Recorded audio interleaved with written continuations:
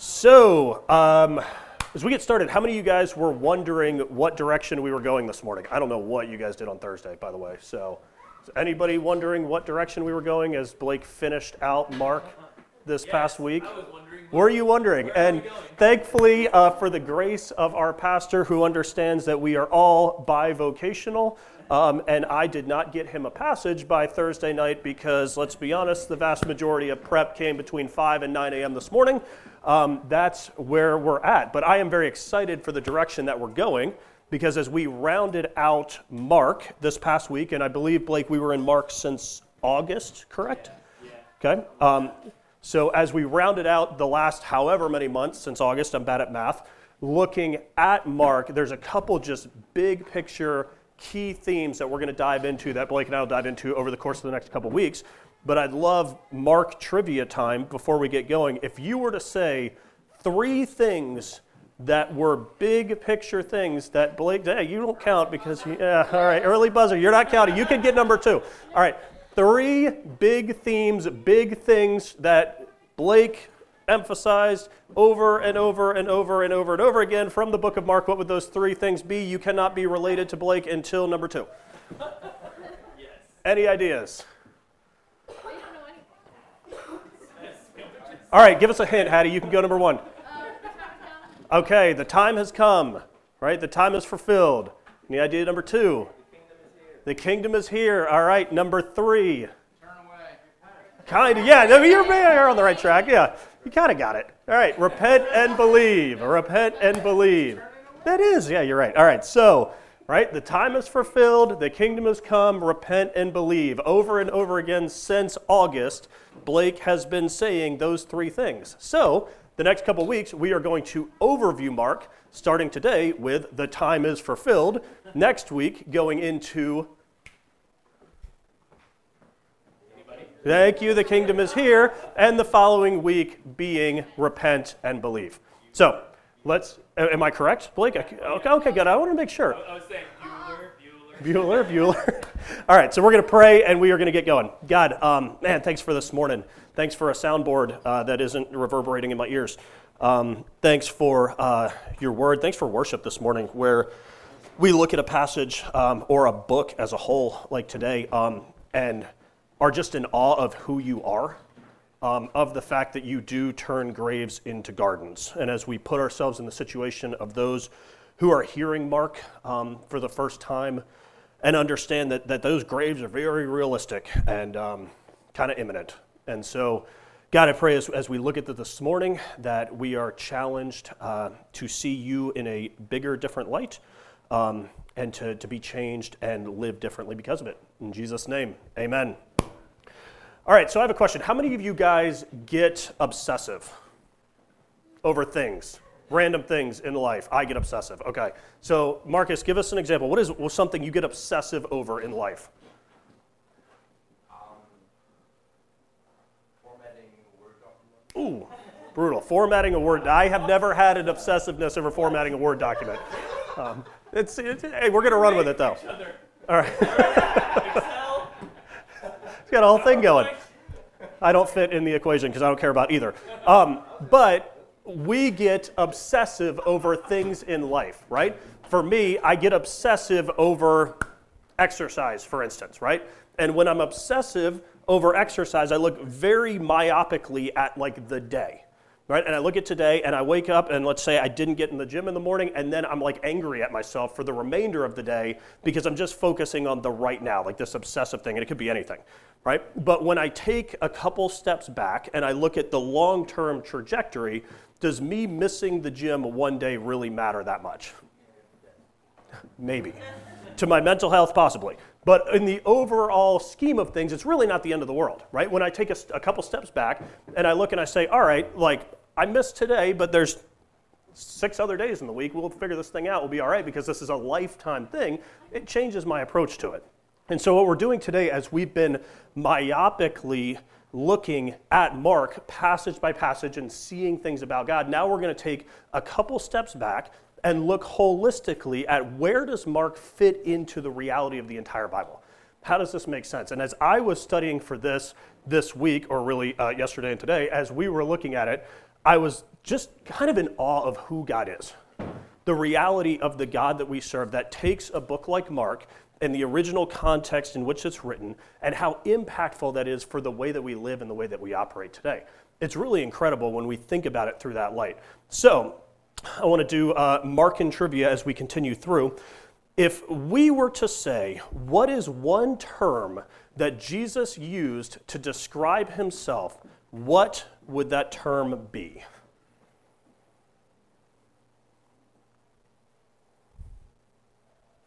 All right, Hattie. The Son of Man. Look at you. It's like you're a pastor's kid or something. Okay. The Son of Man. As we look through the book of Mark, we see Jesus consistently using this term, the Son of Man, to describe himself, right? And when we see that, we see it many different times throughout the book of Mark as he's describing himself, but it says something specifically to the fulfillment that's coming in this book as we put it in the context of the entire Bible. So where else do we see the term Son of Man used in Scripture? Any other ideas? Okay, Adam? What else? Any other ideas? It's used 107 times in the Old Testament. Okay. Oh, did you guys talk about this on Thursday night, even without my preemptiveness? Okay. 107 times in the Old Testament, the term Son of Man is used, predominantly as an idiom to reference humanity, right? To reference the reality of being human, human nature, the human experience. And David starts us out just looking at Psalm 8, 3 and 4, which I don't know if you guys have it right here. Wait, did you guess Son of Man because it was already on the screen? No. Oh, okay, good. All right, I'm just making sure. Okay, so David tells us in Psalm 8, 3 and 4, when I look at your heavens, the work of your fingers, the moon and the stars which you have set in place, what is man that you are mindful of him, and the Son of Man that you care for him? What's David doing here? David is juxtaposing the Son of Man, the human experience, us, with the greatness of God, right? He's saying these two things are separate ideas. And as he looks at the works of the heavens and the works of God's hands, and he looks at himself, he's saying, who am I? Who am I compared to the greatness of who you are, right? If it's an idiom, why do we think that this is the term that Jesus uses throughout the book of Mark to describe himself? What is he trying to say? Next Markan trivia thing, who is the context of who is hearing Mark for the first time? What do we know about this group of people? You're out at this point, Addie. What do we know about the original audience of Mark? We've been talking about it since August. Who were they? Okay.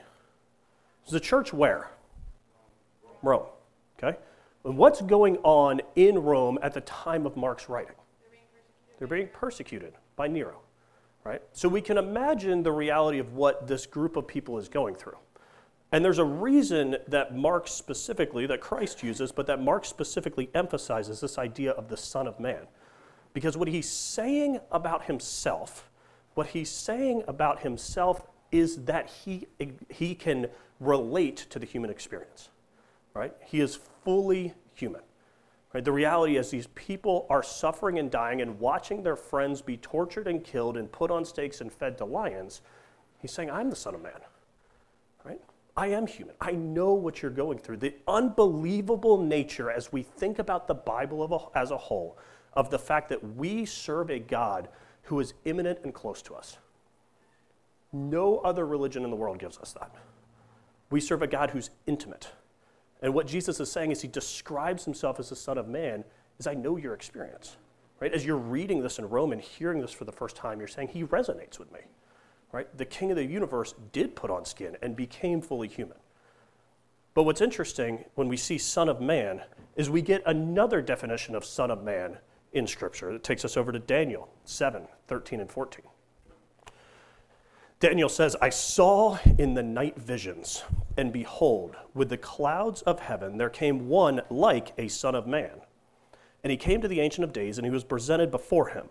And to him was given dominion and glory and a kingdom, that all peoples, nations, and languages should serve him. His dominion is an everlasting dominion, which shall not pass away, and his kingdom one that shall not be destroyed. What does fulfilled in Mark through the Son of Man is that God put on skin and comes in dominion. Right? God put on skin and will come and have dominion and eternal reign forever. There's a reason that Jesus uses this term about himself because it says everything about who he is. It says everything about his immanent nature, right, and his glory and dominion, all wrapped up in 3 words. The Gospel Coalition tells us, we know that the Son of Man rules his kingdom by means of his weakness, though he will one day come again in power to finally destroy all of his enemies and take his rightful place as the visible king of creation. We serve a God who is so close to our brokenness that he's willing to display his radical power through the nature of a Roman torture device. A God who is so meek and so close to us that he's willing to put on skin and die, ultimately to step into his authority and power. That's reckless. It doesn't make sense. But how powerful of a connection is that for those who are reading this and hearing this in Rome? The reality of the eternal perspective. Because you can imagine the powerless feeling that these people have, right? Being hunted in Rome. And you guys ever been hunted before? Like by your government? No. Like we haven't experienced that. Oh, Easter egg hunts are awesome. We're glad you were hunting the eggs and no one was hunting you, right? There is no more powerless feeling in the world than what these people were feeling in Rome. And most of us have probably never experienced that. But what's our human nature, right? If there's someone hunting us down, what's our human reaction to that?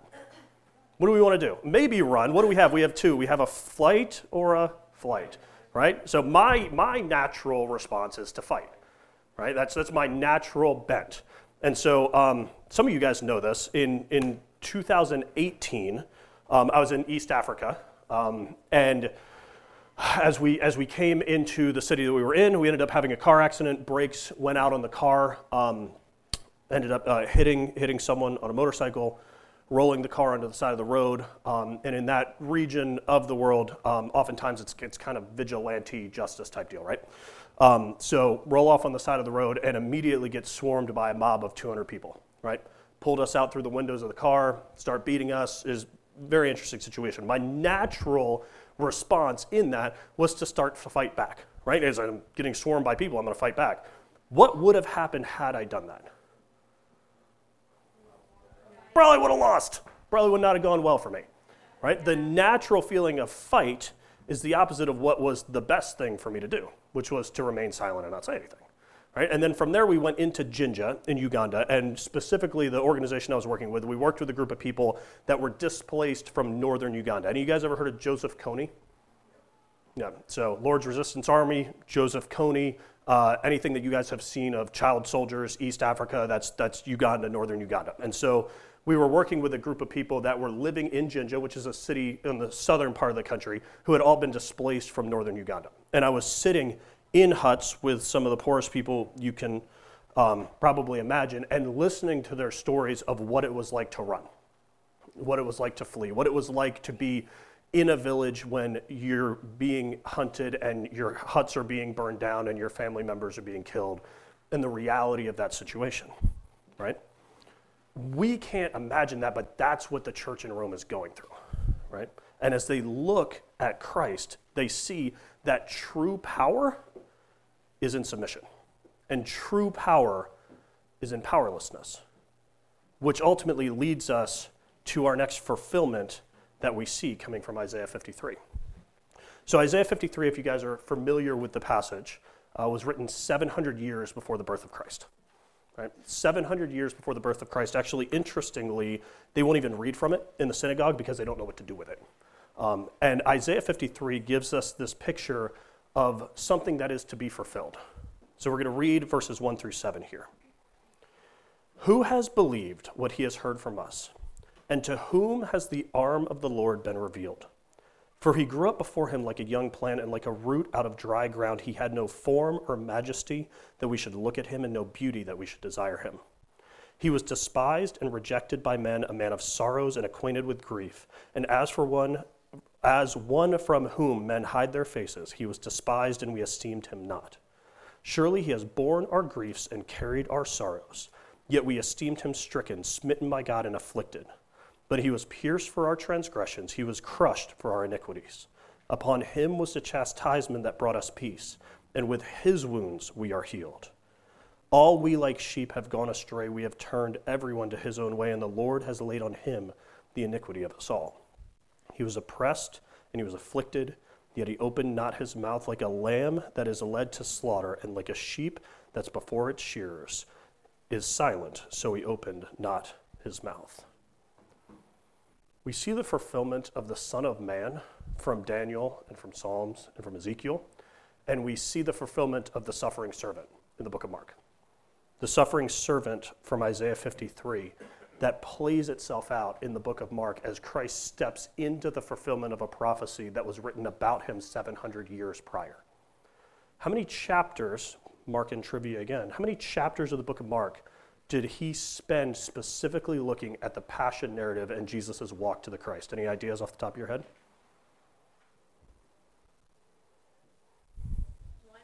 6. How many chapters are in the whole book? 16. Okay. 6 of 16 chapters is focused on Jesus going to the cross. What is Mark demonstrating for the people of Rome? That he is the suffering servant. That Christ has done for them what was prophesied in advance. What was the term that Mark used over and over and over again? It starts with an I throughout the entire book. Immediately. Right? He's pushing them to one place and being very choice with his words because he knows that his readers don't have much time to read them. And what he wants them to know is that the Son of Man, the one who has all dominion and power and authority, is imminently close to them as they walk through suffering themselves.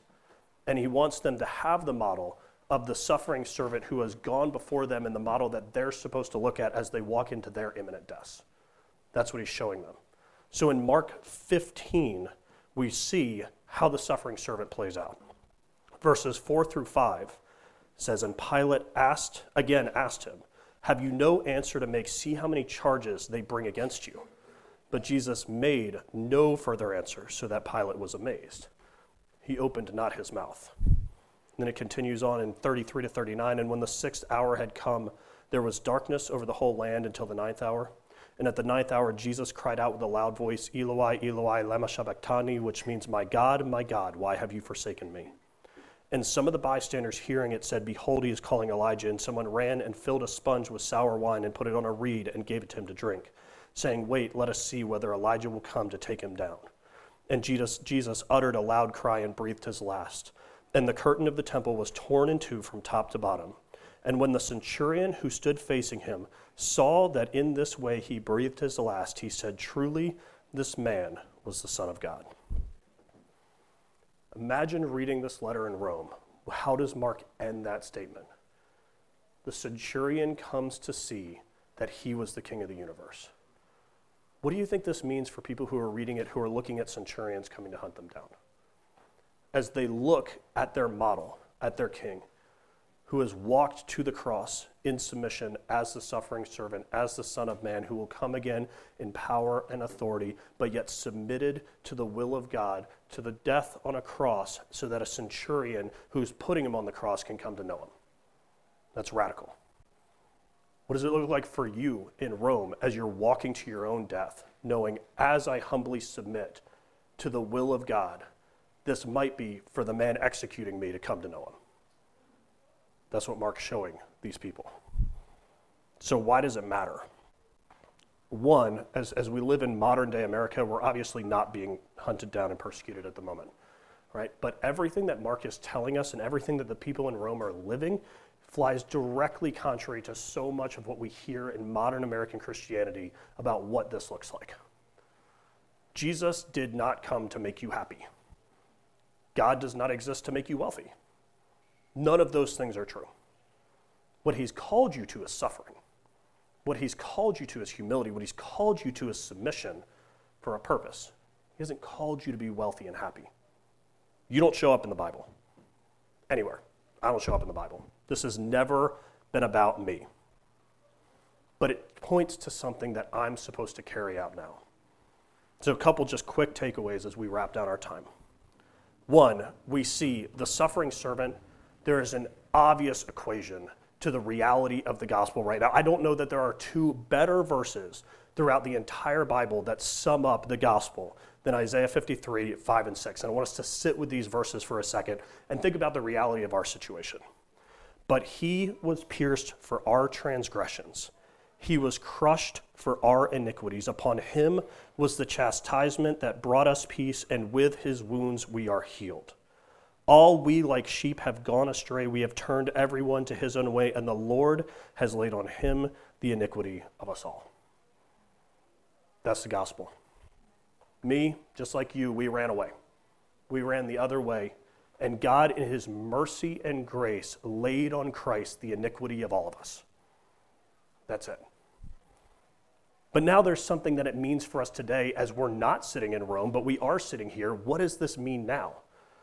Why do they keep their eyes fixed on the Son of Man and the suffering servant? It's because they're called to a mission, right? They're called to something, right? They are called to walk faithfully in what Christ has called them to in Matthew 5.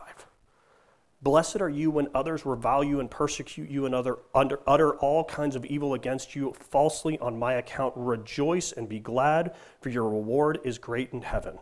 For they persecuted the prophets who were before you. If you follow Jesus, you're probably not going to make a lot of friends, right? As we follow Jesus, the world hates him, right? As we follow Jesus, there is going to be persecution. There are going to be things that come against you, but you are blessed because of it. Don't try to want to run away from it. Now, we're not masochistic, and we're not running towards persecution, but at the same point when it comes, we faithfully take it on with joy because we know the one who went before us and the one that we're following. Our mission, as we see the broken and dying world in front of us, is to humbly submit to the will of the Father, just as Christ humbly submitted to the will of the Father to the cross. Right? But there's a promise at the end of Matthew 28 that says, behold, I am with you always to the end of the age. So I wanted to throw this in as well because I think this is practical for all of us. What does this mean for us in marriage and relationships? Why does that matter? So in Mark 14, Jesus says, in Gethsemane, as he's going to the cross, Abba, Father, all things are possible for you. Remove this cup from me, yet not what I will, but what you will. Jesus willfully submitted to the will of the Father and carried out his mission. Willfully submitted to the will of the Father. All right, so what does that mean for us in marriage? And I only use marriage because it's the most close human relationship that we have, and the most intimate one as we carry out the reality of mission and what God calls us to. The submission that we see in Christ is we are called to do that with each other. In Ephesians 5, it starts out in verse 21, submitting to one another out of reverence for Christ. Wives, submit to your husbands as to the Lord, for the husband is head of his wife, even as Christ is the head of the church, his body, and himself its Savior. Now, as the church submits to Christ, so also should wives submit in everything to their husbands. Husbands, love your wives as Christ loved the church and gave himself up for her, that he might sanctify her, having cleansed her by the washing of water with the word, that he might present the church to himself in splendor, without spot or wrinkle or any such thing, that she might be holy and without blemish. In the same way, husbands should love their wives as their own body. He who loves his wife loves himself. For no one ever hated his own flesh, but nourishes it and cherishes it, just as Christ does the church, because we are members of his body. Therefore, a man shall leave his father and his mother and hold fast to his wife, and the two shall become one flesh. This mystery is profound, and I am saying that it refers to Christ and the church. This seems like a weird connection, and I know you guys are trying to figure out where in the heck I'm going. But as we think about this idea of the suffering servant, right, and the Son of Man and what is fulfilled in Mark, and we carry this out in the closest relationships that we have around us, the reality is that we don't have to win. As we look at Christ and the one who silently walked to the cross, and we look at our interpersonal conflict, what does it look like for us to look at Jesus and have that impact the way that we deal with one another? I mean, how many of us inside of marriage or inside of relationships, as we get into tension, we struggle with wanting to win all of those interactions? I struggle with that with Abby on a daily basis, right? What does it look like for me to graciously and humbly submit and not try to win an argument with my wife? And I know that sounds weird, but as we look at the suffering servant, it has to impact the way we interact with each other in the closest relationships that we have. right? It's never been about me winning. It wasn't about Christ winning. He ultimately won through his silence. What does it look like for us to carry that into all of our close interpersonal relationships that we have in life? What does it look like for us to carry that out as the church, right? As a group of people who are saying we are going to submit to one another out of reverence for Christ because ultimately we have a mission.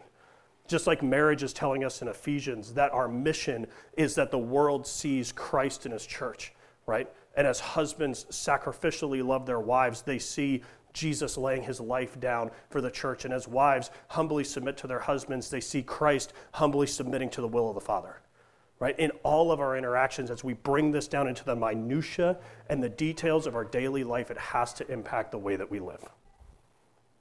So as we finish and as we round this out, right, Mark is pointed with every single thing he says.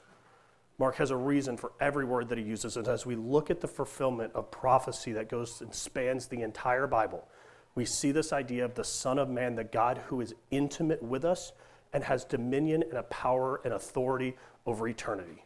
And we see the suffering servant who in his radical nature took on the cross, said nothing so that we could have life and life abundantly now and life eternally. Right? That's the beauty and the reckless nature of what we see in Mark. And so as we aren't necessarily sitting here in persecution, we can also look at ourselves and say, how does this impact every moment and every interaction that I have day in and day out? Right? That's what I have for you guys this morning. So let's pray. God, thanks for Mark. Thanks for how you describe yourself as the Son of Man. Thanks for being intimate with us, for loving us radically enough to take on our iniquity, right? And thank you that by your wounds we are healed. God, I pray that this impacts the way that we live, that it impacts the way that we interact with each other, that it impacts the vision that we have for the mission that you've called us into. Thanks for your word. Thanks for the cross. Thanks for the empty tomb. Pray all this in Jesus' name. Amen.